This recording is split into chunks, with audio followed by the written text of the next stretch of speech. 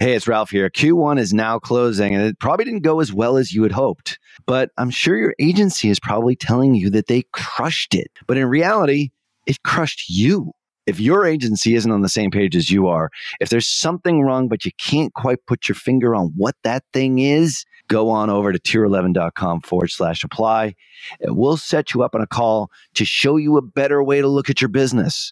Not just metrics that make us agencies look good, but something that actually moves the needle and makes you more money, acquires more new customers, and ultimately achieves your vision. Head on over to tier11.com/apply today. Hello and welcome to the Perpetual Traffic Podcast. This is your host, Ralph Burns, and this is the show where we share cutting edge strategies in acquiring leads and sales for your business through paid traffic. And none of that really matters, Qasim, if you don't have attribution. And today is an attribution show because we have the world's authority. Once again, I don't know how we get these guests, like the best in the world. You Google it, the world's authority on attribution on today's show, which I'm pretty excited about. Yeah, that's what it's all about. How you doing, pal? I'm living the dream, pal. How you doing? You're good. Good. Yeah, I know you're like in the Super Bowl hangover. Yeah, I'm a big Super Bowl fan, Ralph. I was glued to my screen. You were at like a bouncy house, weren't you? I was at a trampoline park with my kids. Here's a sub nugget for our listeners. You can go anywhere during the Super Bowl and there will be no people there, like Disneyland, Disney World, Six Flags. If you don't care and it's not of interest to you, or if it's not that big a deal, seize that opportunity. Yeah. So there's this bouncy house near our house that's just jam-packed. And I hate it. I hate crowds. And I brought my kiddos there and we had the run of the place to ourselves. It was amazing. That's sick. The reason I mention it is that the Super Bowl was held in, literally in your backyard. Yeah, it was right next door. Yeah. Was it in your backyard? It was in my backyard. It was. That whole Glendale Stadium. And I bought early. I got in. It's a big yard. Just me and the farmers. It's a beautiful stadium, though. Yeah, we've had the Super Bowl twice in the last decade. They keep giving it to us. I don't know why. I know. The first two times were with Patriots Super Bowls, who our guest here today is a ravenous, raving Patriot fan, as am I. The first one we don't talk about because that was the one where we lost to the Giants the first time, I believe. But the second one was the Malcolm Butler miracle. Yeah, the miracle on the goal line. Pretty good stuff. I love how reverent you both just got, by the way. Like, this was a moment. This was a moment shared by New Englanders. And now they're bowing at the same time for our listeners. This just got a little, if I'm being honest, I'm uncomfortable. It is. And two into the Pats, yeah, absolutely. We don't want to talk about them now because they suck. So wait, hold on. Here's a question. Why are they the Pats? That is phonetically incorrect. They should be the Pates. Who greenlit this? Because that sounds like Peyton Manning, and he was just, he was the mortal enemy. So that's probably the reason why. Yeah, but they've been the Pats longer than Peyton Manning's been alive. That's true. Yeah. Is it just the Boston thing, like the accent? Yeah, I've never even thought to call him anything else. I'm here to tell y'all that Hooked on Phonics did not work for the northeastern part of the United States because y'all are not. I don't pronounce hardly anything. You're going to find that out in this show. If you need a translator, if you're watching this on YouTube, I would definitely get the subtitle thing going when Scott starts talking. If you're not from the Northeast, because we're going to go into some real Boston speak here today. But if you can learn this, will save your life in a bar fight. Just so you know. Certainly will. Oh. Yeah. So today we're going to be finding attribution all day today. Not all day, Scott. It's not an all-day show. It's really only 40 minutes. It is if you're good. If you can hold the bar high, we won't stop recording. Yeah, like we said. As soon as you bore us, we're going to cut and run. Yeah, like we said on the pre-record. If you suck, we're pretty much done in 15 minutes. But if you're good, we linger for 40 minutes or so. We might even make it a two-parter if it's really good. Although some people don't like that for some reason. Custom. I don't know. I don't know, man. I think I disagree with those people. Respectfully stated, we love your feedback, Perpetual listeners. You can go to perpetualtraffic.com/better and tell us what we can do better. And we review every submission, but we don't always agree with all of them. Yeah, that is true. But we do take them under advisement and incorporate them into the show because we love you, the Perpetual Traffic listener. We love you so much that we offered Scott the opportunity to give his nugget. Scott, what do you got for us? Sure. For me, with marketing attribution, I think it's most important to use first-party data, in particular your CRM data, to determine where prospects are in your funnel. Too many times people rely on the ad pixel to sort that out, or they're hoping that their targeting is working correctly and moving people through the funnel. But we find from looking at, we've been doing this forever, tens of billions of ad spend and revenue tracked, that a number one way to scale that gives you an edge that competition likely doesn't have when they're looking in the Facebook ad manager or their platform of choice is that top and middle of the funnel is where you make the big bucks, and you need CRM data to really sort that out. But most people don't think of it that way, and therefore they're leaving a ton of money on the table, in my opinion. Scott, do you have a CRM of preference, of choice? Which one's your favorite to work with? Well, for B2B, I like HubSpot. Yeah. For B2C, I used to love Infusionsoft. You used to work for a consultant for them for a while. I used these just to fly me in to consult on analytic projects for them. But there's a couple really good ones. Klaviyo, MailChimp, ActiveCampaign, all solid. Yep. They all do similar stuff, a little bit different. Klaviyo is the runaway one that's most prevalent for e-com. Yeah. People love ActiveCampaign, though. I really do. We see a ton of that now. Entreport is underrated. Entreport does a lot of nice stuff now. They're under the radar. Yeah, I like the CEO of Entreport. I was an Entreport user for a brief period, and I forget his name now, but he was so accessible. Landon Ray. He's awesome. Yeah. I love founders that you can get in front of. This is the Go High Level guy. Sean? Yeah. Dude, I see Sean jumping into support forums. He's got, 50,000 users now. And in Facebook, he's responding to random ad hoc, the fund's not working on my email template. And there's Sean just being 100% hands. I don't know how he can support that, to be honest with you. I don't know how he does it still. But I felt that way about the Entreport cat too. Jumps in every now and then. I did a HubSpot chat the other day. I was unhappy with the response time, so I got in there and responded to a few. Scott does that. Lead by example. Oh, yeah. I was just like... Good for you. Some hot prospect, and I was answering integration questions. Yeah. So we've got lots of nuggets here for you here today on love, life, and attribution. And we're going to get into the attribution portion of it right after this quick break. You're listening to Perpetual Traffic.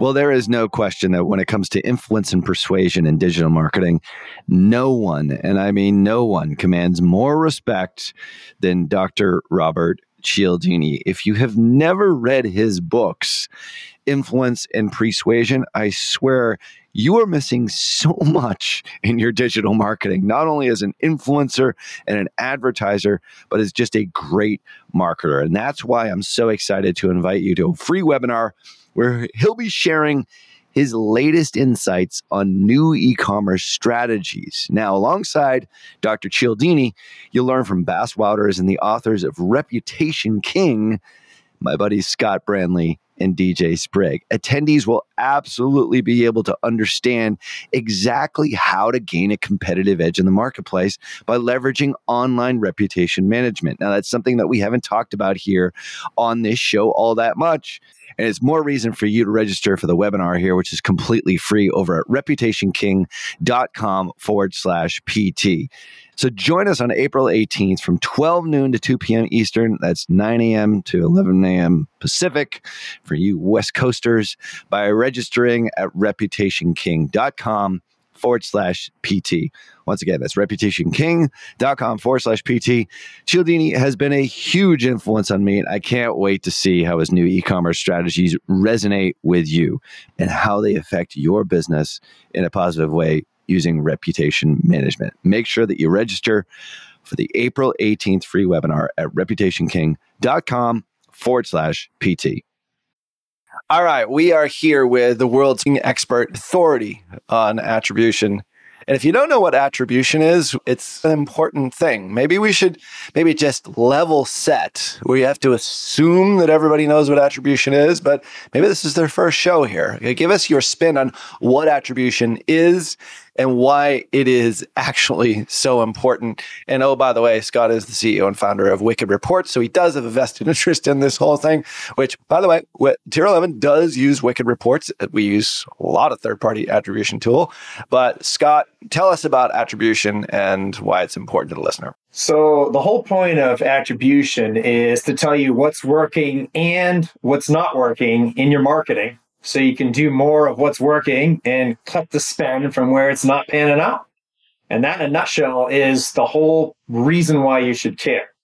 Now, that opens a Pandora's box of good and bad opinions on that, attribution models, time windows, lookbacks, all sorts of technical jargon. But at the end of the day, it's unlikely that you're nailing all your ad spend. It's just, even you guys being skilled media buyers, I'm sure you do quite well, but there's going to be some where the message doesn't hit, the targeting wasn't quite right, or some combination of factors. And if attribution can help you quickly identify where the money is not working, so you can, and where the money is, more importantly, really returning a high ROAS, so you can double, triple down on that spend and grow the revenues of the business you're trying to grow. It's interesting to actually hear your definition, just because it's like everybody states it differently. But in essence, like what you're describing is a perfect world. If I knew exactly how much my Facebook ads were making me, or like where they were in the whole journey, I would just double down on those ads or whatever it happens to be. But there's always going to be a black hole. There's always going to be attribution that people are just not going to know. You're never going to really know with 100% accuracy. Or am I just living in a fantasy world because you've got some whiz-bang solution that you thought up through Wicked Reports? Scott has AI, Ralph. I do have whiz-bang solutions. I have AI. I just typed into ChatGPT and threw it into a support ticket, so we have AI now. You might have AI, but I have two eyes. So who's really winning this race? Yeah. Joke. I have back That's a good one. Ba-dum-bum. I need to be prepped on these gems ahead of time. Well, the thing with that, trying to get 100% accuracy, is that's not really the goal, to track every single order. The goal for me and to satisfy our customers is that they are getting more value than what they're paying us for this data, because we're creating data from their data. And it has to be, in our case, our like wicked Godfather offer is, we're going to 5X what you pay us. And the reason for that is we're going to find waste and redeploy it. And it doesn't involve having to get every single touch point, because from the data we get, it's a model of how generally people are, their customer journey and their conversion path. So if you track enough of the data that you can give you advice and insights that you act on and get either less wasted spend or more revenue for your dollars, then the data is doing its job, even if it didn't track every single click. So at the end of the day, it's always directional, really. I think that the mature marketer, and we've talked about attribution a lot on this show. Let's not kid ourselves, especially when the iOS 14 thing hit. Like, I think every show was on attribution, but it really is directional at the end of the day. And you're never going to know exactly what dollars are coming from where, but it's the overall, whether you call it marketing efficiency ratio, media efficiency ratio. That's really how mature marketers really do look at things, especially in an online world. Or if you're merging the two together, if you're offline and online. Like, we have a customer, we did a case study here on that. We got 315 cases, signed cases in 4 months for their personal injury law firm at like a $1,600 cost per signed case. But they also do Super Bowl ads. They do billboards. They do newspaper advertising. They do spreads in like the local penny pinchers, like that kind of stuff. So it's everywhere, but we were attributing it to our ads. But we also know that's not entirely accurate. And there's always going to be that. But they, as a mature marketing organization, look at it and say, okay, what's my marketing efficiency ratio or my media efficiency ratio? What's my overall spend? And then what am I getting from it? I think as a marketer, you want to ultimately get to that spot, really. And I think the things that you do with and other third-party tools help direct you for the right media in the right place, but it's never going to be a perfect world. Or am I just completely under a delusional spell? Well, until we get AI that can determine you drove by a billboard and therefore bought, you're not going to be able to track that. Do you know who I think will be able to track it? And tell me if y'all think this is a reasonable thought exercise. Apple. If you think about Apple's permeation from a usage perspective, Apple's got my watch, my phone, my tablet, my laptop, my computer. It's listening. It has the origin of all web traffic. So Apple really does have the ability to, if they wanted to get into the attribution game, they could give you the entirety. And Apple users only use Apple, period, full stop. And they're all logged into their Apple user ID. You have to be in order to use an Apple device. Don't you have a Google Pixel phone? I don't use Apple. Yeah. No, I got a Galaxy, I got the Flip. This thing's amazing. I'm all Google because I'm not a big Apple guy. But I'd be untrackable, but I agree with you. They have literally a timeline of everything you're doing and where you are. Like those New York Times articles that do digital privacy, and they were able to show, hey, you've been going to this, there's something wrong with your eye. You've been going to you stopped to the eye doctor twice. And the lady was like, oh my God. So they can track.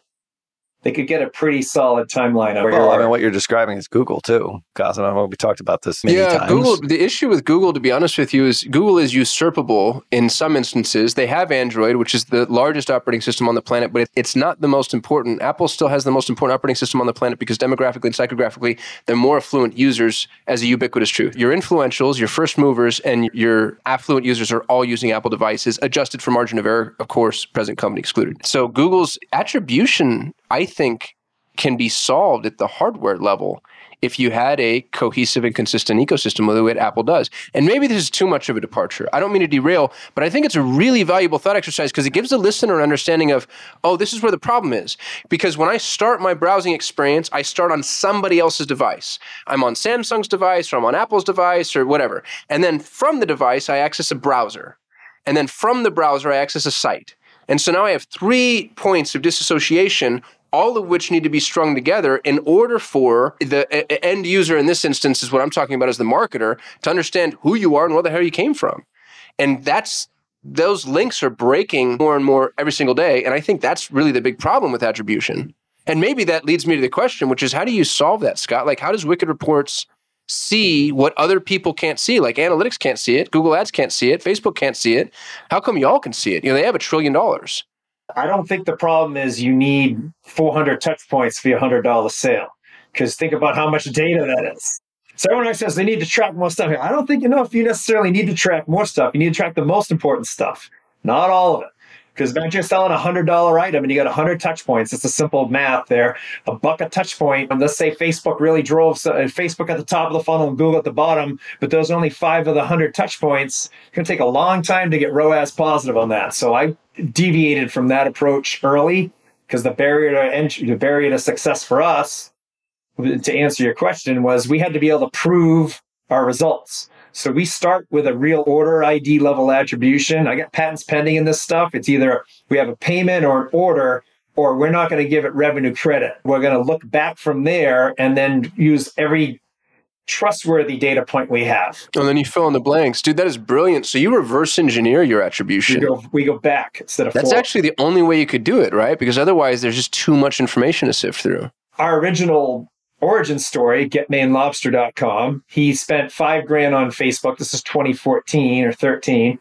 And we had all this crazy UTMs we had to do back then. We don't need to do that as much now.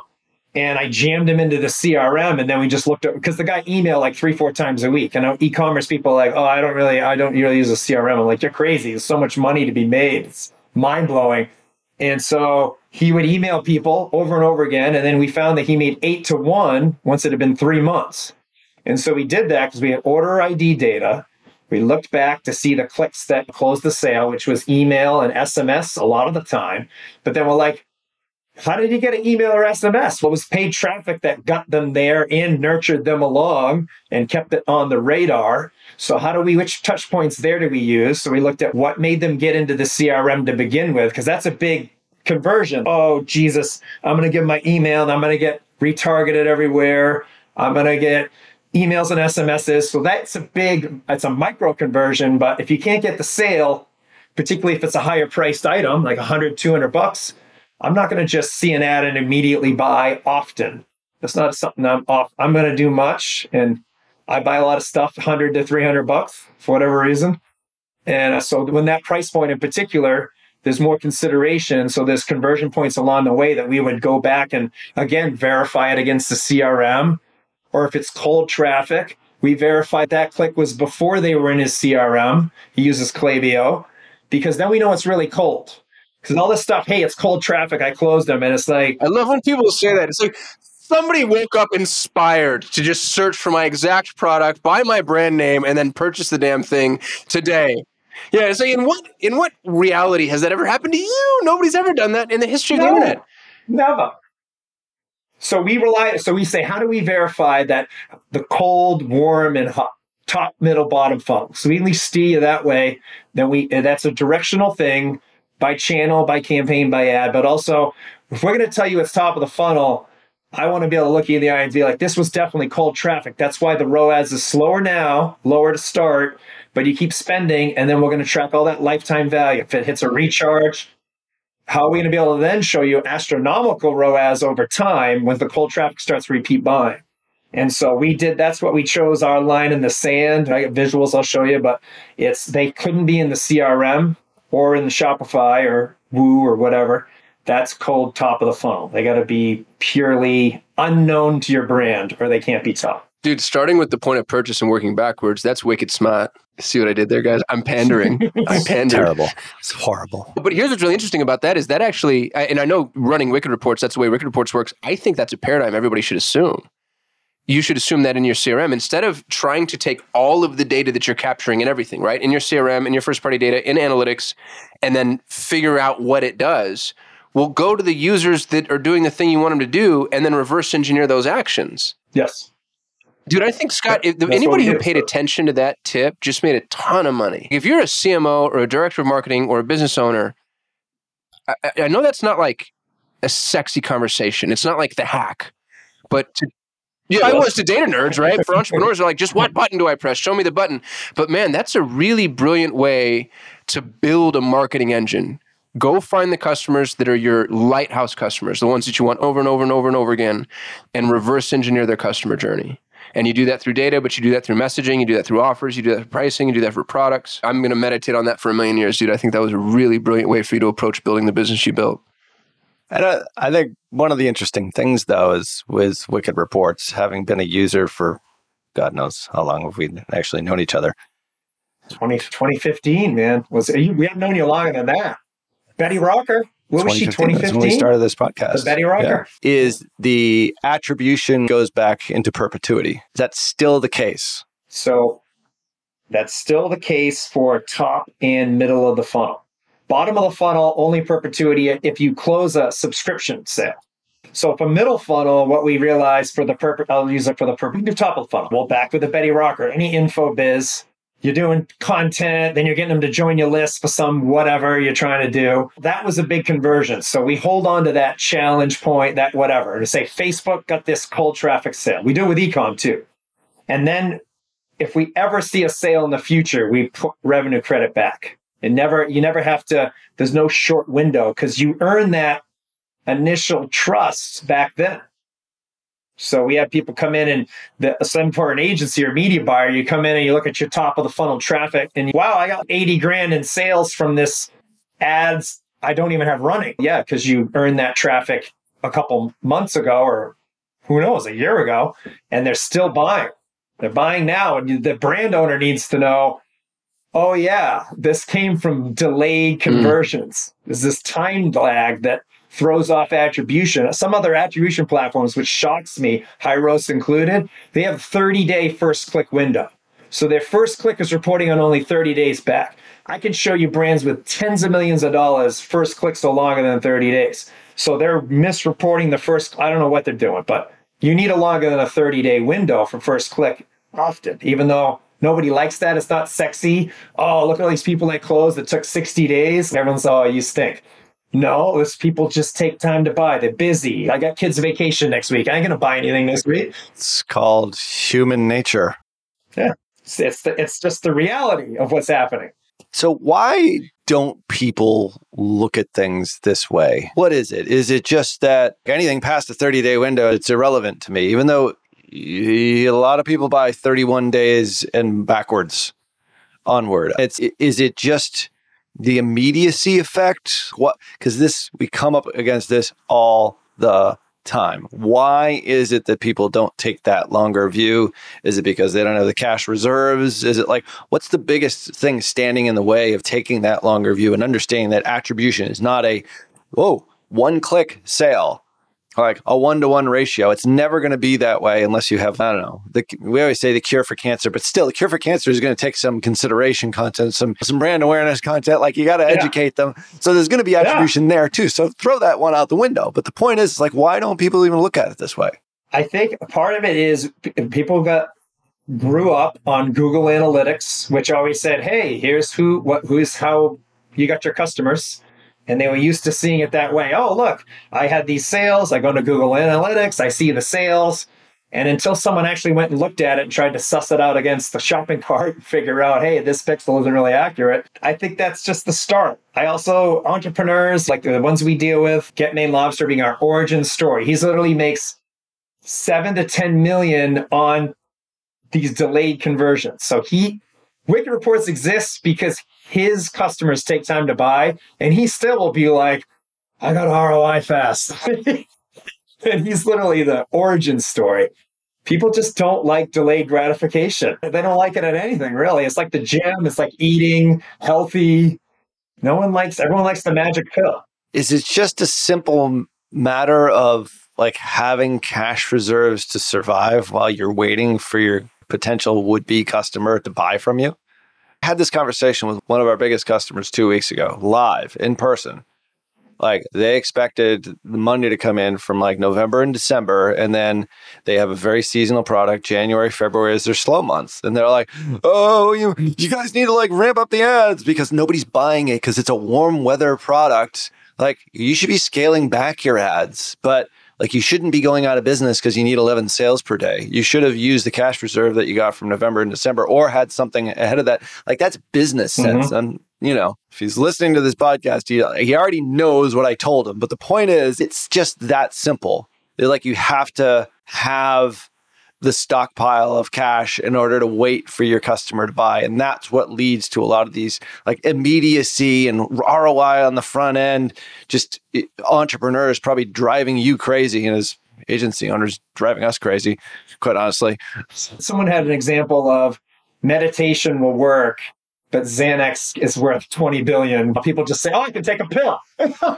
You mean I'm going to be a better person long term? This is like the greatest thing ever to do. I used to teach meditation weekend away things. I'm still way into it. But the idea of just taking a pill and your problems go away, I think it's more psychology than cash reserve management because, we have cohort reporting that shows the value. We run CRM versus cart analysis and say, here's how long people are taking to buy historically. This is the model for cold traffic.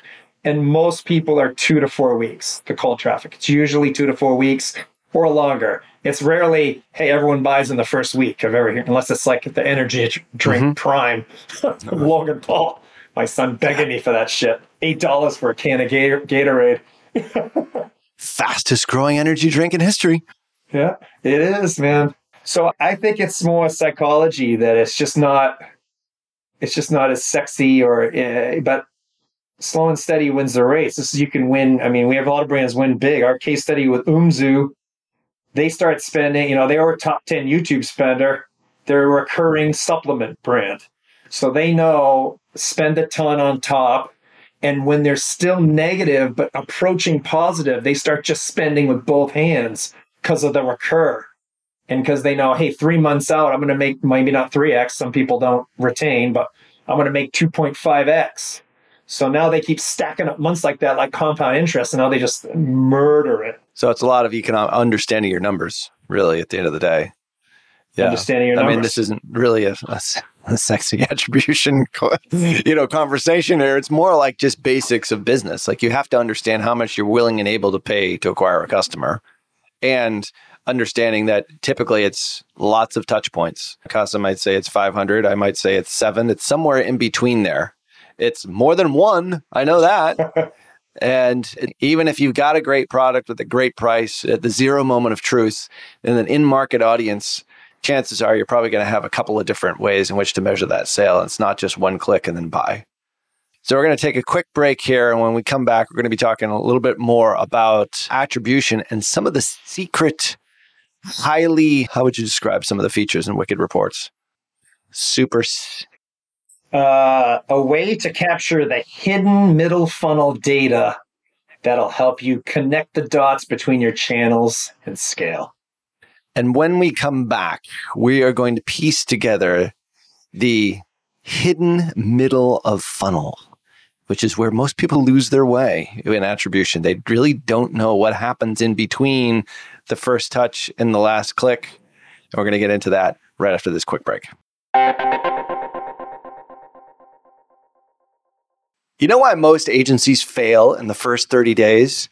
Well, they don't do the work beforehand.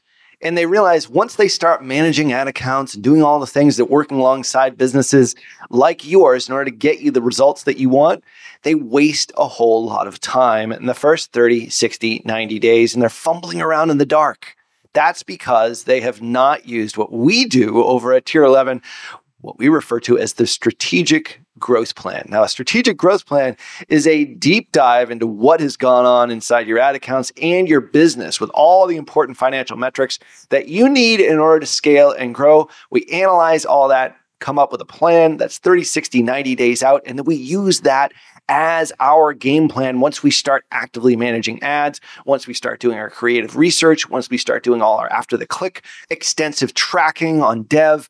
But the plan is the key. And if you have an agency that is failing you right now, it's probably because they don't have a plan. If you fail to plan, you plan to fail. So get your strategic growth plan over at tier11.com. Hit the big pink button, fill out the application, and we'll be in touch with you how we can help you scale and grow your business through getting more customers and increasing their lifetime value. That's all we do at Tier 11. Head on over to tier11.com. Get your growth plan today. All right, welcome back. We are the Perpetual Traffic Podcast. Did you know that, Kasim? That's the name of this podcast here. It's Perpetual Traffic. Yeah. Dude, no wonder I couldn't find it online. I was looking for Kasim's Awesome Podcast. At one point, we were considering changing the name, but because we're a lot more than just traffic. We are talking traffic here. We're really marketing. But anyway, as soon as we change our logo and put Kasim's face on there, well, those are just going to go like crazy decline. Yeah, hold on to this app until you do that, please. Don't publish this. I want his grill, not yours on there. So if you've stayed with us this long, either you have subtitles on your YouTube, but hopefully you've been able to translate what Scott has been saying. Scott is from Maine. Even though he has a Boston accent, he's from Maine. And it's a little known fact. People in Maine have worse Boston accents than people in Boston, like me. So, or better, Ralph, depending on how you're characterizing it. It's worse, really. It's just horrible. Oh, yeah. So it's terrible. Terrible. Yeah, no, you don't even literally know what they're saying. Throw a couple of beers in Scott. He's speaking in tongues. I don't even know what he's saying. I can't even figure it out. My dad was going to be on the show Downey's Dickering. Did you just curse at us, Scott? It was a explicit rating on podcasts.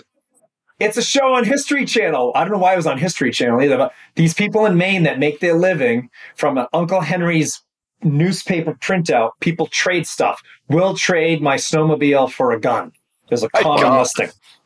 Sounds like Maine. And like he'll get on, and he was going to be on there. He had an antique business to get trading. They were going to, and their job is to start cheap and trade their way up to make more money. Yeah, I saw Dwight Schrute do this. He took a thumbtack and he made it a telescope and then magic beans. Yeah, stuff like that. So he was going to be on the reality show for that, but he didn't want to get on it because he's afraid that he knew the guy and he's afraid he's going to get screwed over on TV, so he wouldn't do it. So Scott, we're going to just continue as if, you're from Maine and we're from parts all around the country here. We're going to be talking more on attribution. So tell us about this middle part of the funnel thing. Like, why is it this black hole? Nobody knows what happens in it.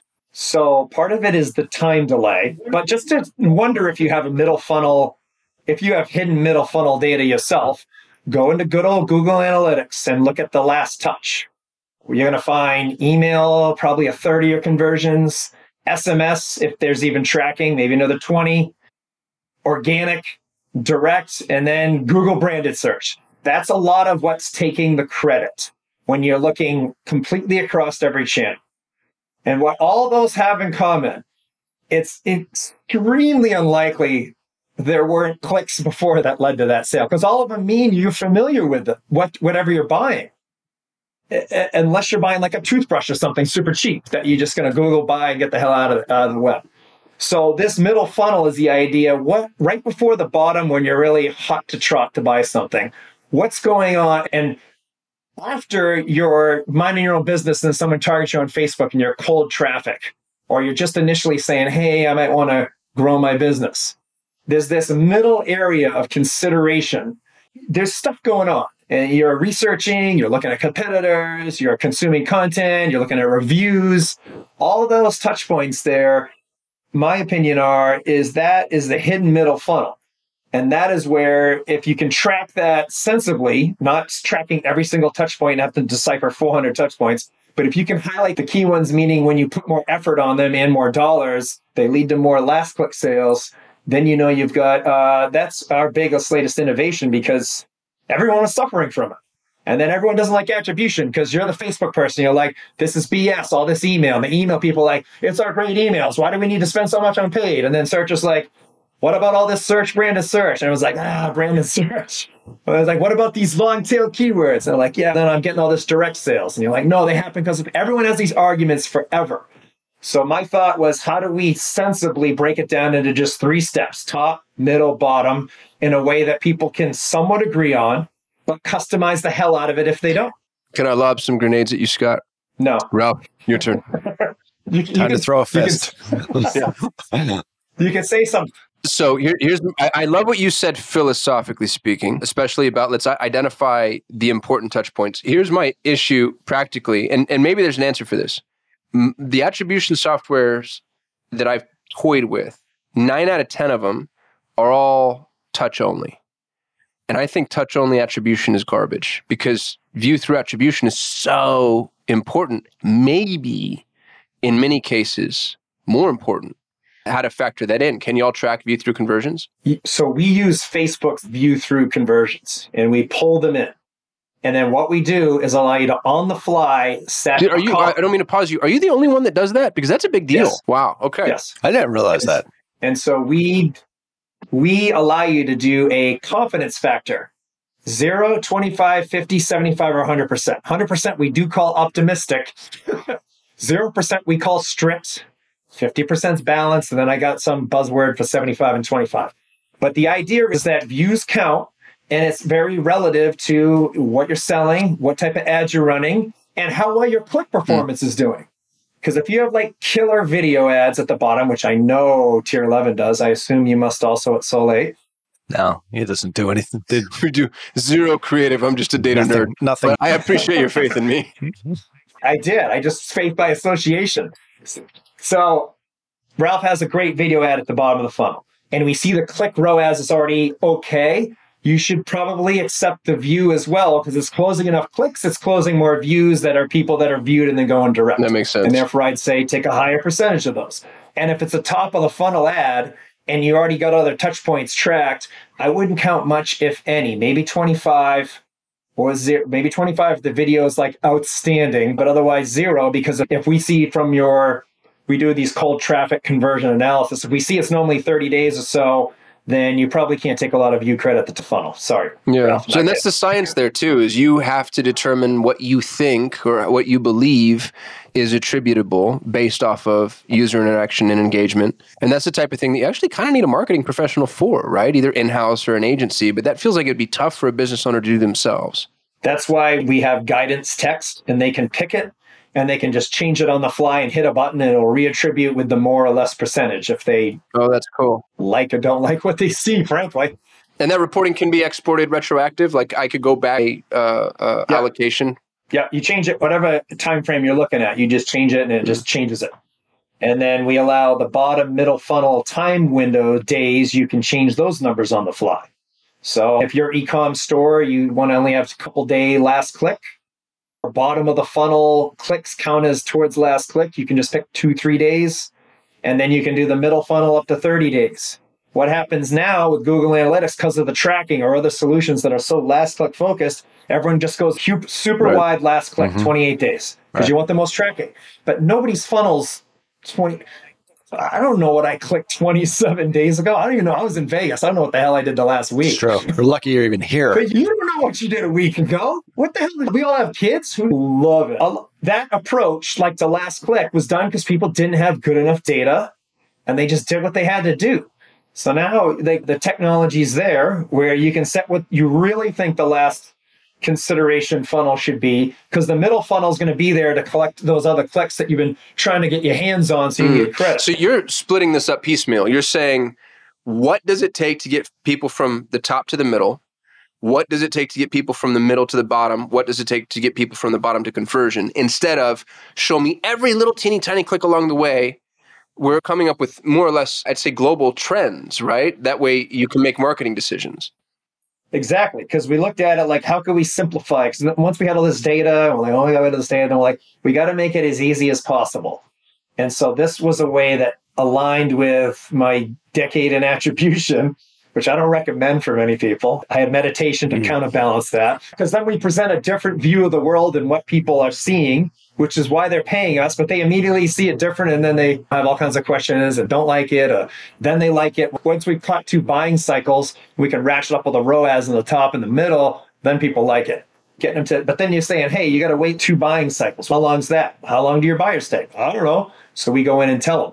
We go and look and say, okay, they take 20 days. So we need 40 days. Then we'll be able to knock it out of the park. That's my favorite. Like, so I have this conversation with customers all the time. To Ralph's point earlier, they're looking at a 30-day cycle. They're like, oh, we spent whatever, 50 grand in ads this month, and we didn't see the ROI. And in their onboarding, I'll say, what's your sales cycle? And we're talking like high-end SaaS or real estate or whatever. And the sales cycle is 3 months. And I'm like, do you hear your words? Like, do you understand just the physics of what we're discussing? How what time machine having content, but how is it possible? But they all stand. These are sophisticated business owners. These are smart dude, you people. know what's so funny? Actually, now that I'm just being mean, I do it myself. I'll email my business partner. I'm like, gosh, we boosted our ad spend 150 grand. I'm not seeing anything this month, and he has to talk to me off the ledges. Yeah, we're not going to see it for the next 6 months, and that's just what it takes. Or what's your budget? Oh, I got an unlimited budget as long as it's converting at $12 CPA. Yeah, me too. Hey, come on, say the expression everybody says. I'll back up the truck. Oh, man. Blended CPA is my other beef, though, because all you get, just ratchet up more spend at bottom of the funnel, and then you're going to pay for it downstream in a couple months, but you can track it. So I hate blended CPA. I don't like anything about it. So that's another reason why I did this, was that I could break up and show percentage sales. If you pick like Facebook, the sales are usually over half are top of the funnel. And then Google, it depends on the strategy. A lot of it could be more bottom of the funnel or middle. And then email and SMS crush it at the bottom.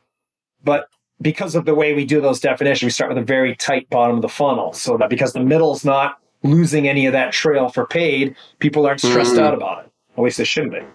You mentioned how important it is to have a CRM. What's your favorite CRM? Like if somebody doesn't have one, what do you put them on? Depends on your type of business. If you're the type of person that likes to do everything and have tons of cool tech and build your own objects and stuff, Entreport is actually is a really great one. We're B2B. We like HubSpot. HubSpot's good because it does everything. It does everything like 8 out of 10. It does nothing like perfect. Ecom, Klaviyo, Info, ActiveCampaign. And MailChimp's not bad. People like OmniSend. I used to personally love Infusionsoft, but I don't know with Keep. I haven't been in there in a long time, so I couldn't speak either way what it's doing. Have you played with High Level at all? I haven't. I'm a big High Level fan. I'm their 4th largest affiliate, or I was for a long time. And I haven't even seen it inside of it. Dude, it's deadly, Scott. It's kind of what you said about HubSpot. Like it does everything at an 8 out of 10. High Level gives you everything you need. Doesn't have much that you don't. But for us, tracking and attribution has actually been really, really powerful inside of High Level. It's worth poking. And they're buddies of mine, so I like to mention them when I can. What type? What's their target? All agencies. You actually have to be an agency to use High Level. Geez, I really need to talk to them because our agency cohort's been our fastest growing because we now track middle funnel. Dude, I'll put you in touch with Sean. I bet you he'd really love to talk to you too. Y'all serve the same customer base. You should just go cross-pollinate each other. And that's a newer thing that you guys are agency owners. Agencies are it's more like you need some sort of tracking tool now, where in the past it was like Facebook showing 1 million ROAS. Why do I want you to show a lower ROAS? Yeah, well, agencies used to eat off of lies too, is what it was. It's the reason it's the reason there's 42,000 of us, Scott. You think everybody can start an agency? Sure they can. It's a fun test for anybody who wants to. Go into any Starbucks anywhere in North America. And what you're going to find is a bunch of 20-something to 30-somethings on laptops. Bet money. One of them is an agency owner and one of them is a writer. Easy.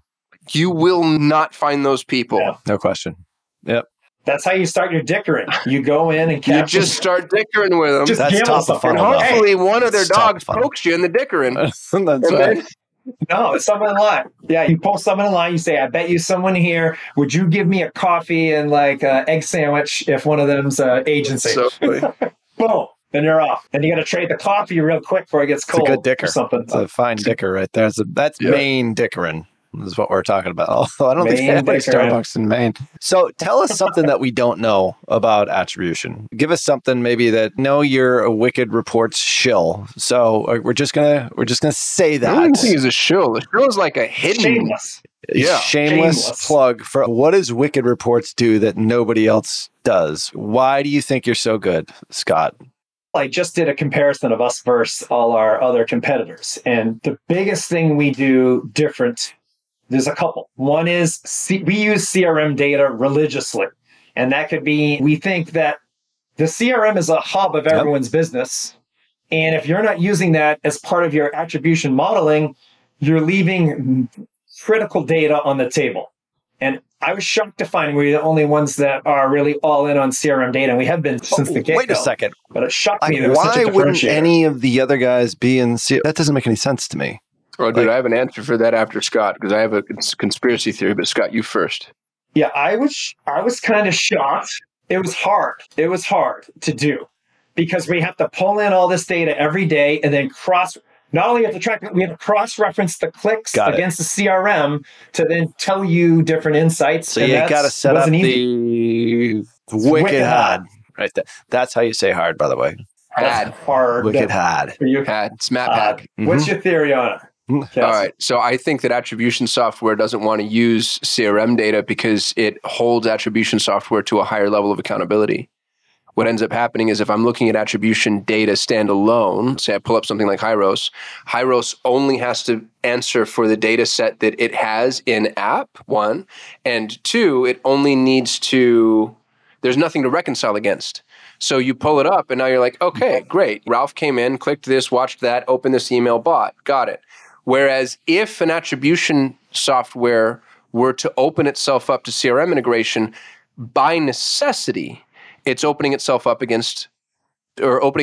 to reconciliation. Because now I have to see what's in the attribution software, but then all the CRM applications, if they're tracking first-party data, and they should be, they're also basically doing something similar, although without the reporting. And now I'm like, wait a minute, my CRM says this, my attribution software says that. Those are diametrically opposed, and now I don't know who to trust, and it's a hard conversation. And those conversations, I think it's actually better to have that because you get to see where the tracking software can and can't track, where the CRM can and can't track, and where those holes are. But I think that it makes it more difficult. So it makes perfect sense to me that most attribution software would say, hey, I'm just not going to deal with this. We're going to go build a silo that is more or less unimpeachable. That's a fair point. It was tough. We do reconcile. Everything's transparent with us. We don't report a number we can't prove because we're asking you to bet your hard-earned ad spend. And I know as an entrepreneur how tough it is to always make the right move. So I gotta look someone in the eye and say, based on everything we know as a software, we think you should do this. And so I don't want to mislead people. So I only do it when I can prove it. So tell me this. So if somebody doesn't use a third-party tool like Wicked Reports, we mentioned Hyros, they're getting free publicity here, but he just sold. So who cares about him? Can I just say that Hyros is garbage? It's UTM-based. It's click-based only. I've never liked Hyros' data, ever. It's never worked. Yeah, we're not fans of it either. Triple Whale, once again, we're also fans of Northbeam because it is a different market that they play in, it seems. But Scott, I'm an investor in Northbeam, by the way, if you wanted an intro to those guys. I don't know if they're too much of a competitor, if there's overlap. I'd be happy to make you guys. I think we're pretty much a direct competitor. Oh, well, I'll leave it alone. Actually, I don't want to make things awkward. I don't want to awkwardize your email inbox. We were supposed to meet with Austin last time he was in Boston, but anyway, we'll figure that out. Do San Franciscans and Bostonians, like, that feels very... They like each other. We're sister cities. Sort of. Yeah. Wow, they're just so different from a personality perspective. Pseudo-intellectual. A little bit more edgy in San Francisco than the rest of California, though. It's a little bit more northeast. So if somebody didn't have any of these, like, what's the best solution? Obviously, you want to say Wicked Reports. Fine. But let's say I'm a business owner. I want the source of what we always say, the source of truth is the CRM, right? That's your ultimate source of truth. That's where everyone's buying everything, unless you have offline conversions or you're making a sale on the phone or whatever it happens to be, that as it may. What is the best sort of hacked together solution without a third-party tool? Or is it just so absolutely necessary to have a third-party tool in today's environment? I think once you're spending 20K, 30K, you need a third-party tool. I think under that, you can maybe get by. Google Analytics is okay for last touch. You could put some convoluted UTMs and capture them in your form and jam them in your CRM to at least capture why people are filling out your forms. I've not seen very good tracking inside of CRMs, although I'm biased, but like Klaviyo's is really rough. Like we have a way to import Klaviyo's captured UTMs, but they're always like brutal. Like you can't even decipher what the term is. So what's the source? The source is calm, it'll say. What does that mean? All kinds of weird stuff in there. Shopify's UTMs are pretty rough. Plus, they're just trying to capture it right at the very end. So it's usually email or SMS. You're in a pickle because you can't. Also, if you're spending that low amount of money, you got to worry more about getting an offer that converts. Is because without an offer, attribution is just going to tell you your offer stinks.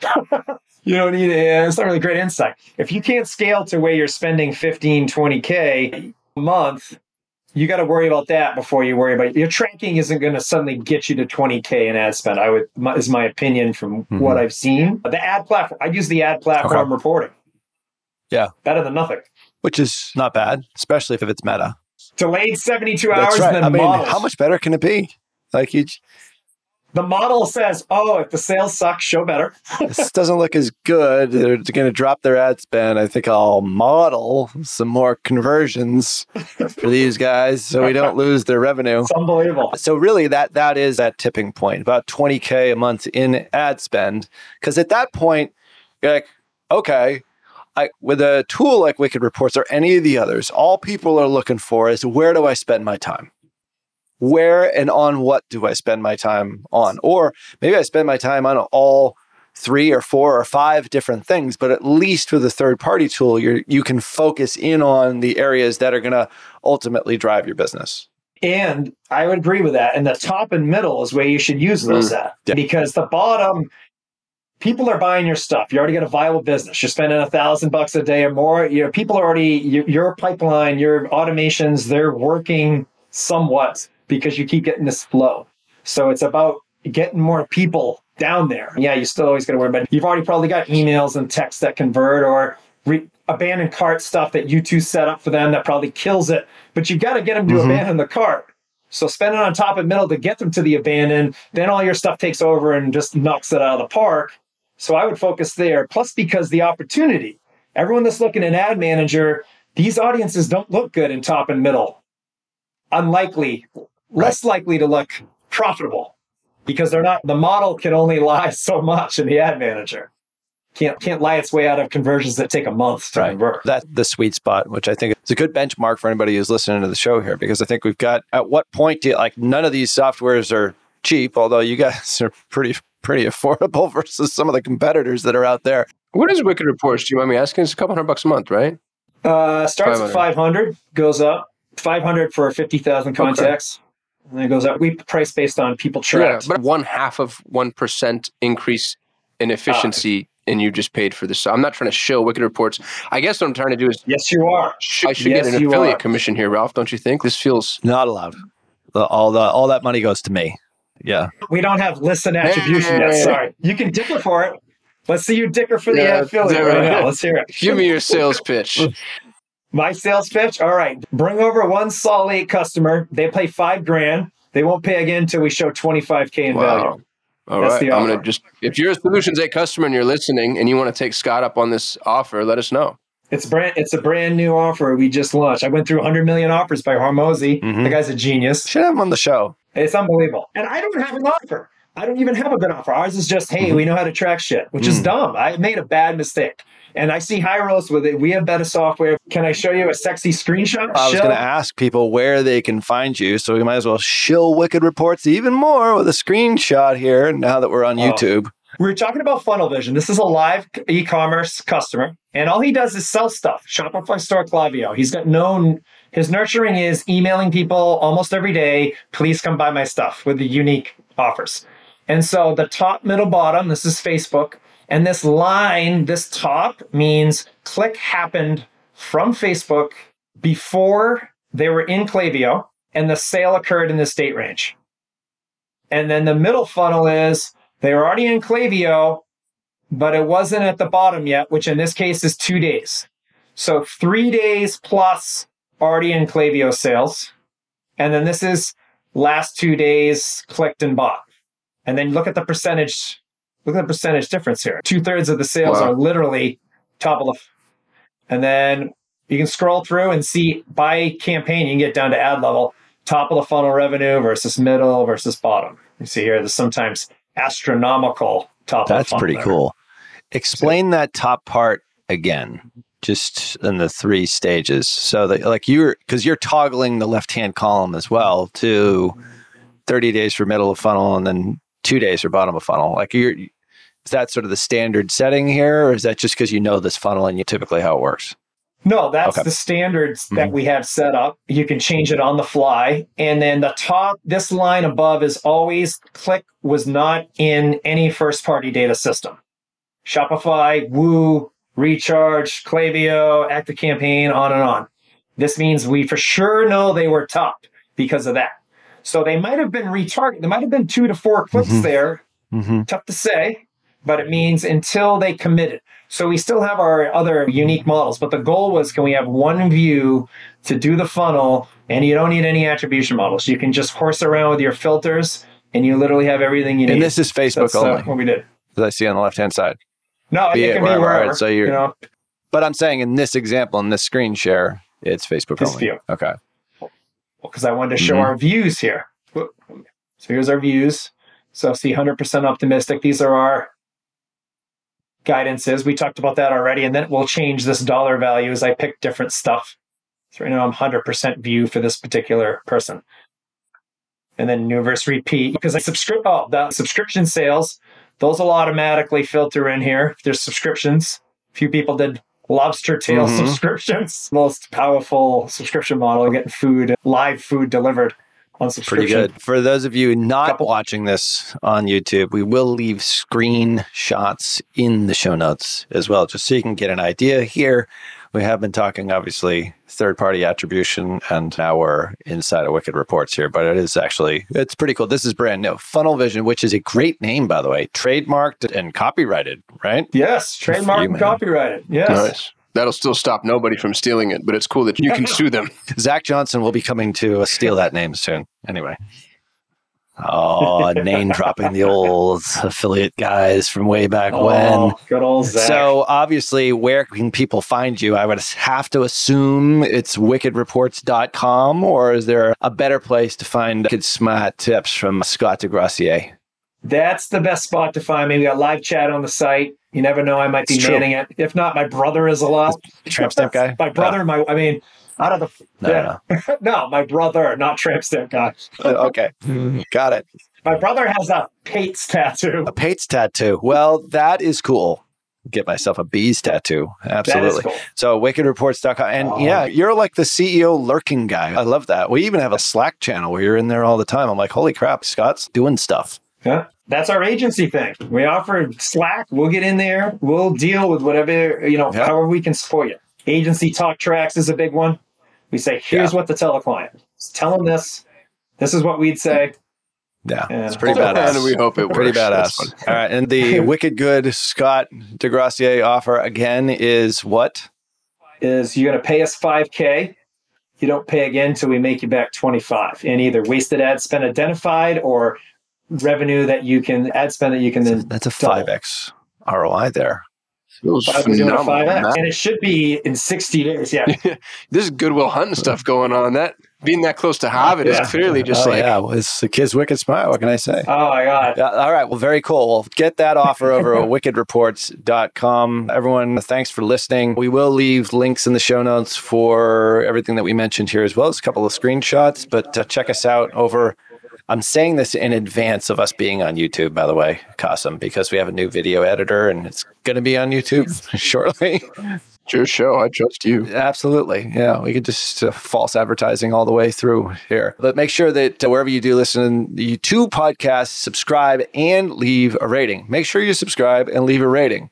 And say something nice, say something not so... We enjoy the not so nice comments sometimes, actually, just more than the nice comments. But if you want to help the show get better, head on over to perpetualtraffic.com/better. Easy for me to say, perpetualtraffic.com/better. Let us know what we can do better. Follow me over on LinkedIn. That's Ralph Burns, and Qasim on Twitter at Qasim Muslim. Go back and listen to previous episodes, especially the ones with Scott. And all resources and show notes, like I said, are at perpetualtraffic.com. On behalf of my awesome co-host, Qasim Muslim. Peace. Until next show, see ya. You've been listening to Perpetual Traffic,